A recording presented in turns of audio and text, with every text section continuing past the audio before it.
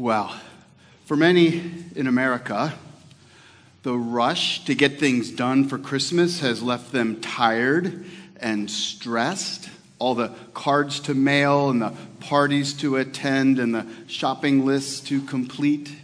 You guys have yours all done? Does this describe you? A little bit of stress this time of year? This sermon is titled Peace by Christmas. Yes, it's a double entendre. It's will we have peace by the time of Christmas this year? But also, more importantly, it's about the peace that comes to us by the gift of Christmas. Our passage comes from the Old Testament, from the prophet Isaiah, a familiar passage. Isaiah chapter 9, verse 1 through 7. It's printed in your bulletins, also on your pew Bible. Follow along as I read aloud. But there will be no gloom for her who was in anguish. In the former time he brought into contempt the land of Zebulun and the land of Naphtali. But in the latter time he has made glorious the way of the sea, the land beyond the Jordan, Galilee of the nations. The people who walked in darkness have seen a great light. Those who dwelt in a land of deep darkness, on them has light shined. You have multiplied the nation. You have increased its joy. They rejoice before you as with joy at the harvest, as they are glad when they divide the spoil.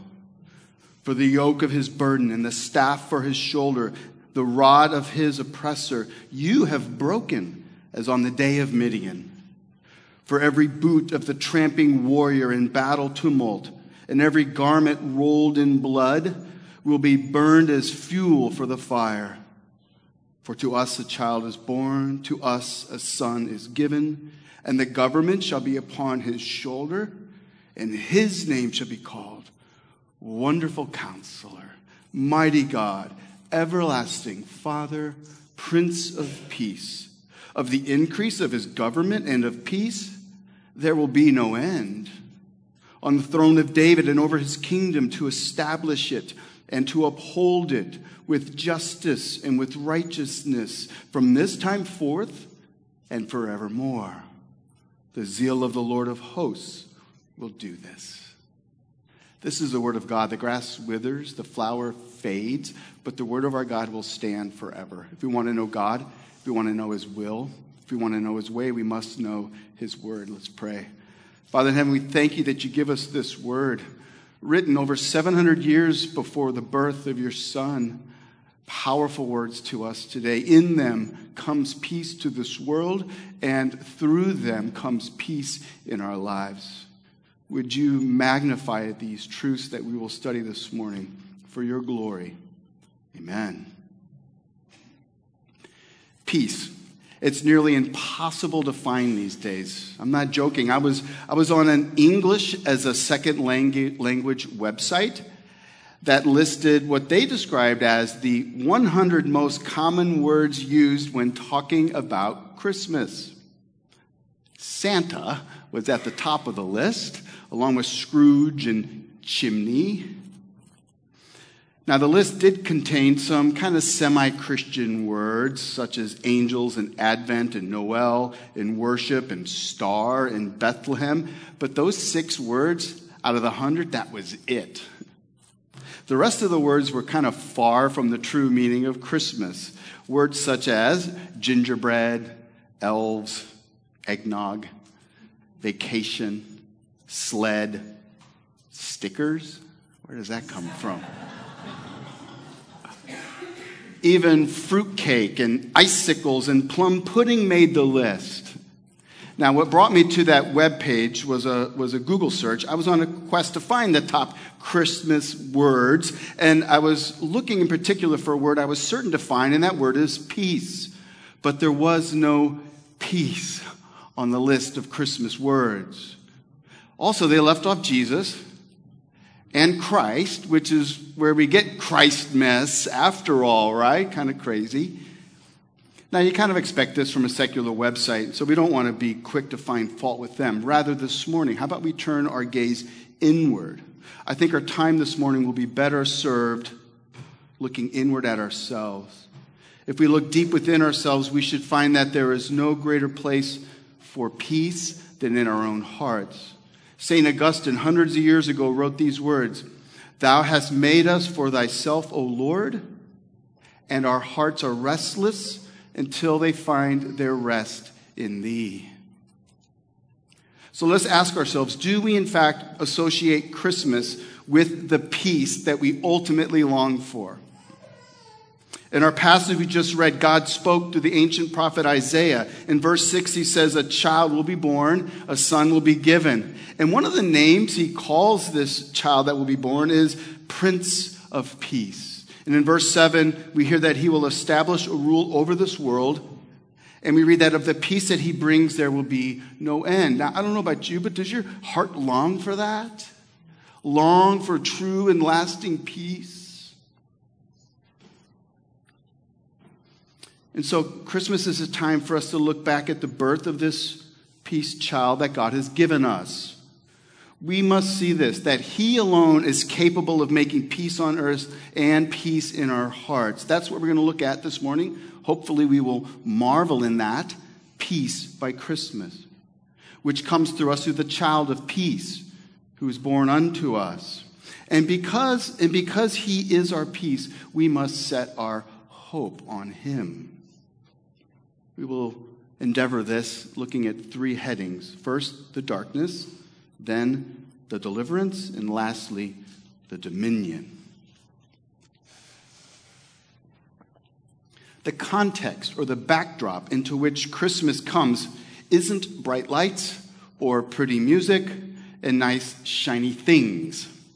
The backdrop into which Christmas breaks into is what? It's darkness. Look at the text, the first two verses. "But there will be no gloom for her who was in anguish. In the former time he brought into contempt the land of Zebulun and the land of Naphtali. But in the latter time he has made glorious the way of the sea, the land beyond the Jordan, Galilee of nations. The people who walked in darkness have seen a great light. On those who dwelt in a land of deep darkness, on them has light shined." The message of Christmas is that light has shone into darkness. The peace child is born into a land full of gloom. It's important for us to understand the context of this passage, this text. It's a prophecy of a child being born, but Isaiah lived 700 years before Christ. During the time, the nation of Israel was divided into a northern kingdom, which they called Israel, and a southern kingdom called Judah. At this time, both nations were experiencing great financial prosperity. And for the first time in a long time, they weren't being attacked by the Assyrians from the north. But all this was about to change, as Isaiah was sent by God to bring a warning to the people. Isaiah foretells a time when calamity will come upon the people of God. See, the people, though they look good on the outside, inside they were morally bankrupt. They were full of greed and materialism. Crime and violence and injustice were rampant. The people had the outward appearance of religious devotion, but their hearts were far from God. Women were obsessed with physical beauty, but had no concern for any inner beauty. Leaders called evil good and good evil. They had this false appearance of helping the poor, but they actually held them in poverty. They lied. They obstructed justice. Sounds very much like our society today. Isaiah is saying that though things look peaceful and prosperous, calamity is coming. And the tribes in the very northern part of the kingdom will bear the brunt. These are the tribes of Zebulun and Naphtali, beyond the Jordan in the region of Galilee. This region was continually being run over by foreign armies, and they were always being influenced by their pagan neighbors. So that's the context. The context is this false sense of peace that is about to be shattered. Assyria will attack. Gloom and anguish is just around the corner. So God has Isaiah speak a word of grace and peace to sustain them during those days.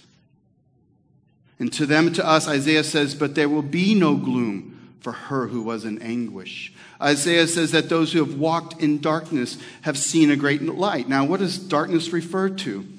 Well, it's not a physical darkness, right? Because if it was physical darkness, then Thomas Alva Edison will be the savior of the world. No, darkness has three meanings. One, darkness is ignorance. We speak of people as being dim-witted and unenlightened. So this darkness here is ignorance of God. There was a popular comedian after World War II named Spike Milligan. He was a man who wanted these words on his gravestone. All right, you ready? See, I told you I was ill.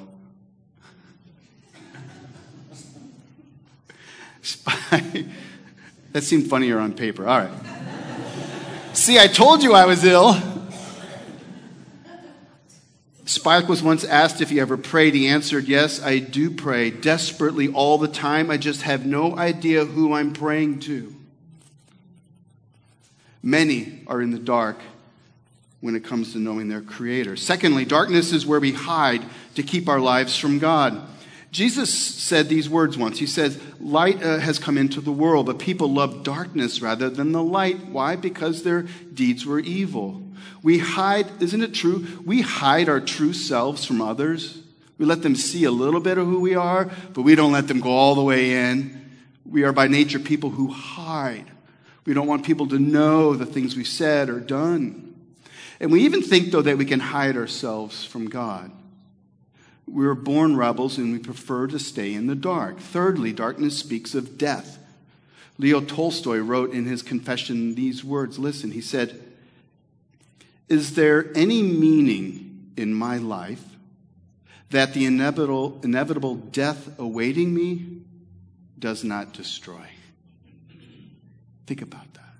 Is there anything, any meaning in my life that the inevitable death awaiting me does not destroy? See, death casts a dark shadow over us all. And Christmas tells us that God has shown a great light. It shines into our darkness.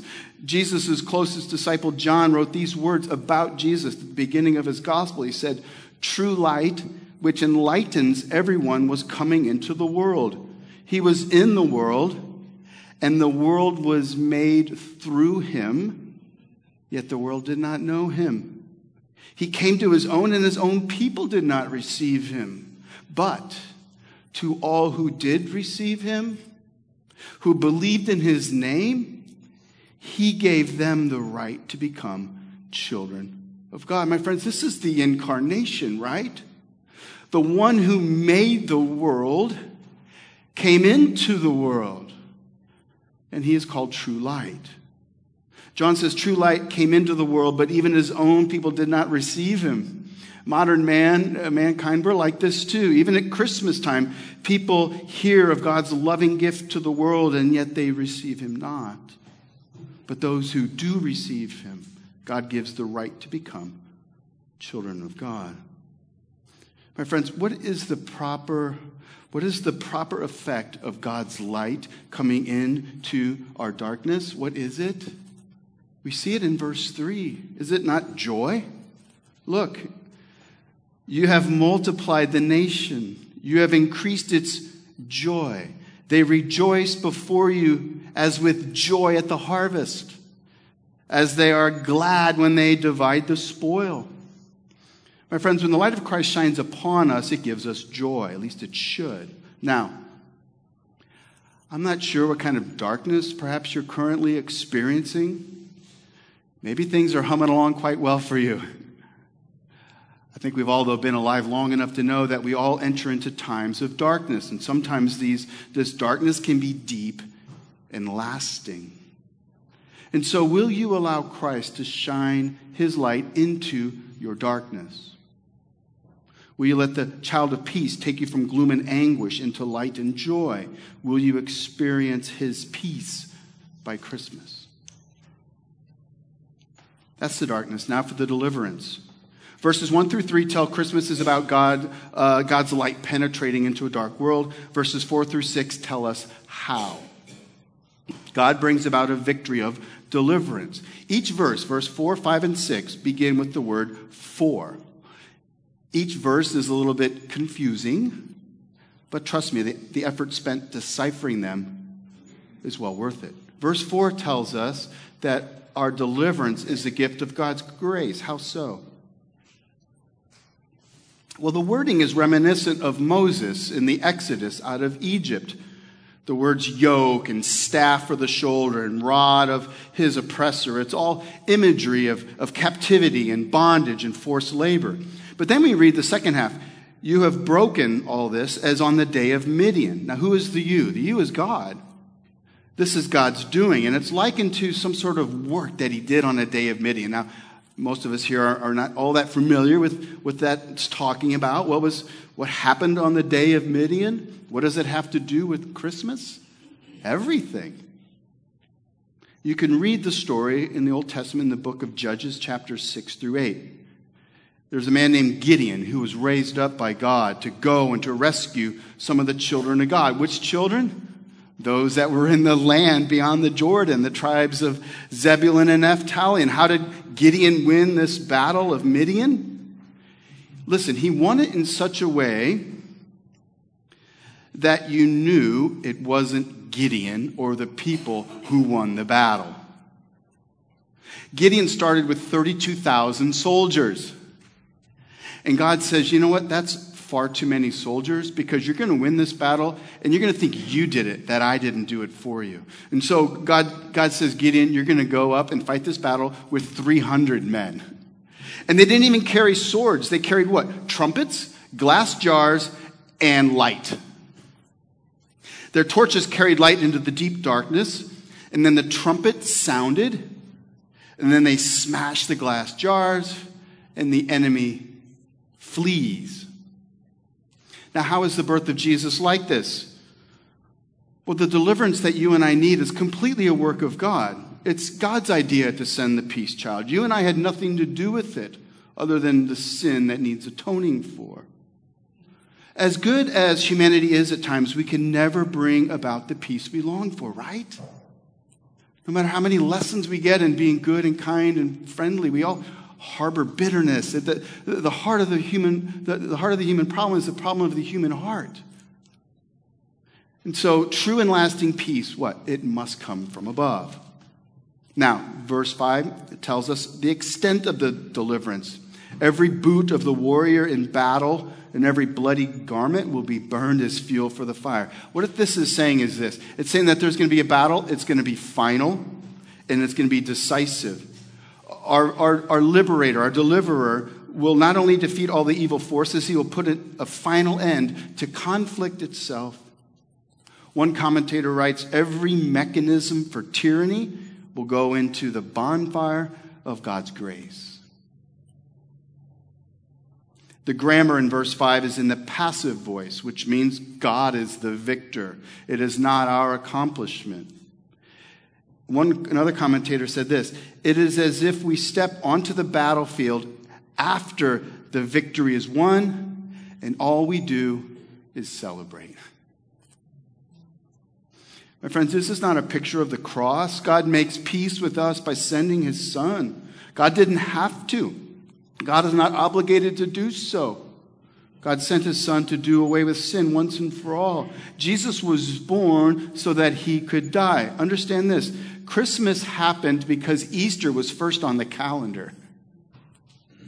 The peace child was born to give his life.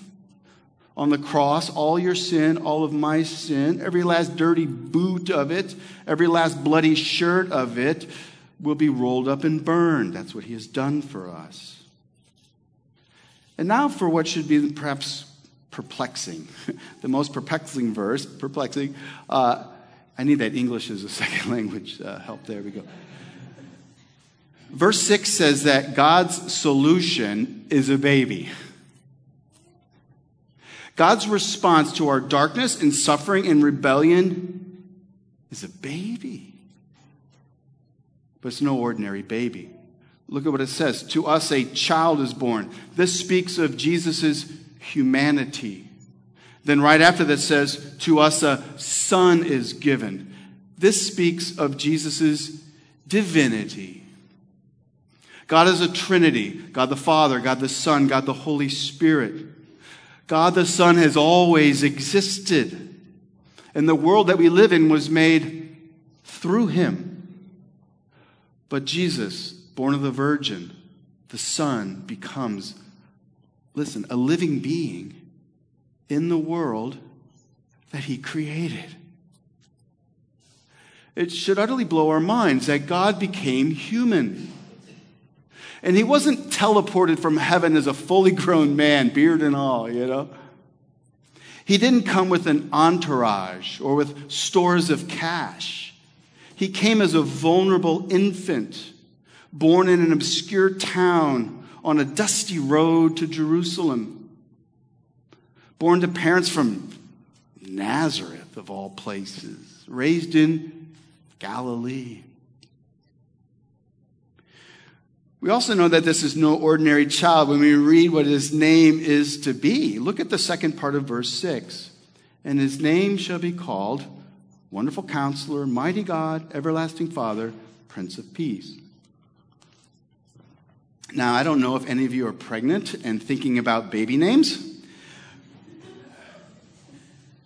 but naming children can put a certain amount of pressure on them, right? Especially when you call a child something like Mighty God. Can you imagine Joseph and Mary at the school gate? That's our boy, Mighty God. We have high hopes for him.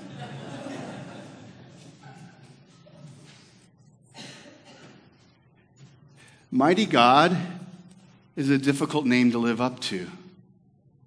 Unless, of course, you are Mighty God. His name shall be called Wonderful Counselor, Mighty God, Everlasting Father, Prince of Peace. Wonderful Counselor speaks of Jesus' compassionate wisdom. Mighty God refers to his unlimited divine power. Everlasting Peace speaks of his divine care and his provision for his people. And Prince of Peace speaks of Jesus' kingdom rule, a rule that brings ultimate peace. Shalom. The Prince of Peace will one day do away with all that is wrong with this world. It's what your heart longs most for. And on that day, he will usher in an eternal time when he rights all things for all time. Which leads to our final point, the dominion. Look, God created human beings and he made us in his image. And he gave us great purpose to reflect his glory into this world and to have dominion over it.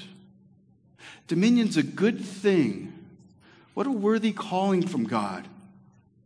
But it's true, we fail at dominion, don't we? We can hardly control our own thoughts and our own tongues, let alone have glorious dominion over our relationships and within our communities. But the peace child has dominion. Where we lack, listen, he pardons, he restores,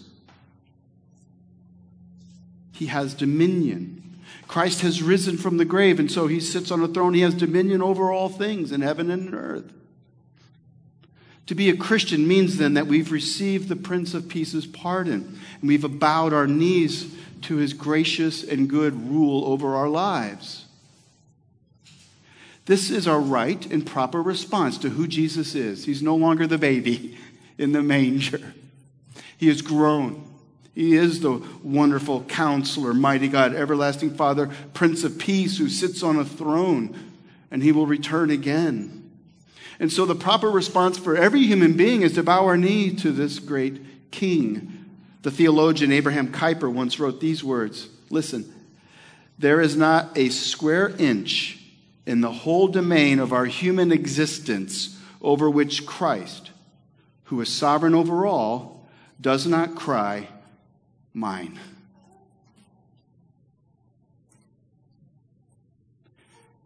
We humans have messed up this world. God comes down and he says, I'm buying it. I'm going to fix it. Place your hope in me. That's the promise of verse 7. Of the increase of his government and of peace, there will be no end. I'm not sure what kind of peace you're settling for or what kind of peace you would like to see. But God has given us a peace through his Son, a peace that will forever expand and will know no end. Most likely you're thinking, that just sounds too good to be true. Just give me a halfway good-looking and agreeable spouse and a kid who will care for me in my old age, and you know what? That's peace for me. Yeah, that's funny, isn't that, little one? But my hope is that you see that God doesn't just give us some small, partially satisfying peace. He gives us his peace. And his peace is the ultimate peace, and it's the peace our hearts most long for. So the question is, will you receive this Prince of Peace? Will you bow your knee to him? Will you accept his gracious, loving, kind rule over your life? So we looked at peace by Christmas. Christmas is a time to rejoice in the salvation of the Lord that was brought into our broken and dark world. Christmas is a time for us to soberly reflect upon our need for peace. Peace with our fellow man, but even more importantly, peace with our Creator. Christmas is a time to look back at the birth of the peace child, but also to look back at his death and resurrection on our behalf as the peace child, as the Prince of Peace, and also to look forward to his return. At his first coming, the peace child came to do away with our sins so that we may be at peace with God. At his promised second coming, which is yet to come, the peace child will once and for all do away with all that opposes him and bring a peace that will know no end. Question is, do you look forward with eager expectation for the return of the Prince of Peace? And does this hope of peace to come give you joy in life today? In Wisconsin, there's a Christian-run residence for mentally disabled people. It's called the Shepherd's Home. It has a problem with dirty windows. See, many of its residents are severely disabled, but they love Jesus, and they understand that he has promised to return someday and give them new minds and new bodies. So why the dirty windows? The superintendent says every day some of them go to the windows and press their noses against the glass looking for him. Do your windows have smudges too? Do you long for the return of the child of peace, who is now the Prince of Peace? May God, the God of peace, give you peace by Christmas through his Son, the child of peace. Let's pray. Father, we confess that we so often just look for peace in momentary things like gifts and cars and careers and bank accounts, things that will be stripped away at our death for sure. We thank you that you give us a peace that surpasses all these things, peace that triumphs even over the grave. It's a peace you give us through the birth of your Son, who lived and died and rose again for us. May our hearts be attuned to this message, we pray. Amen.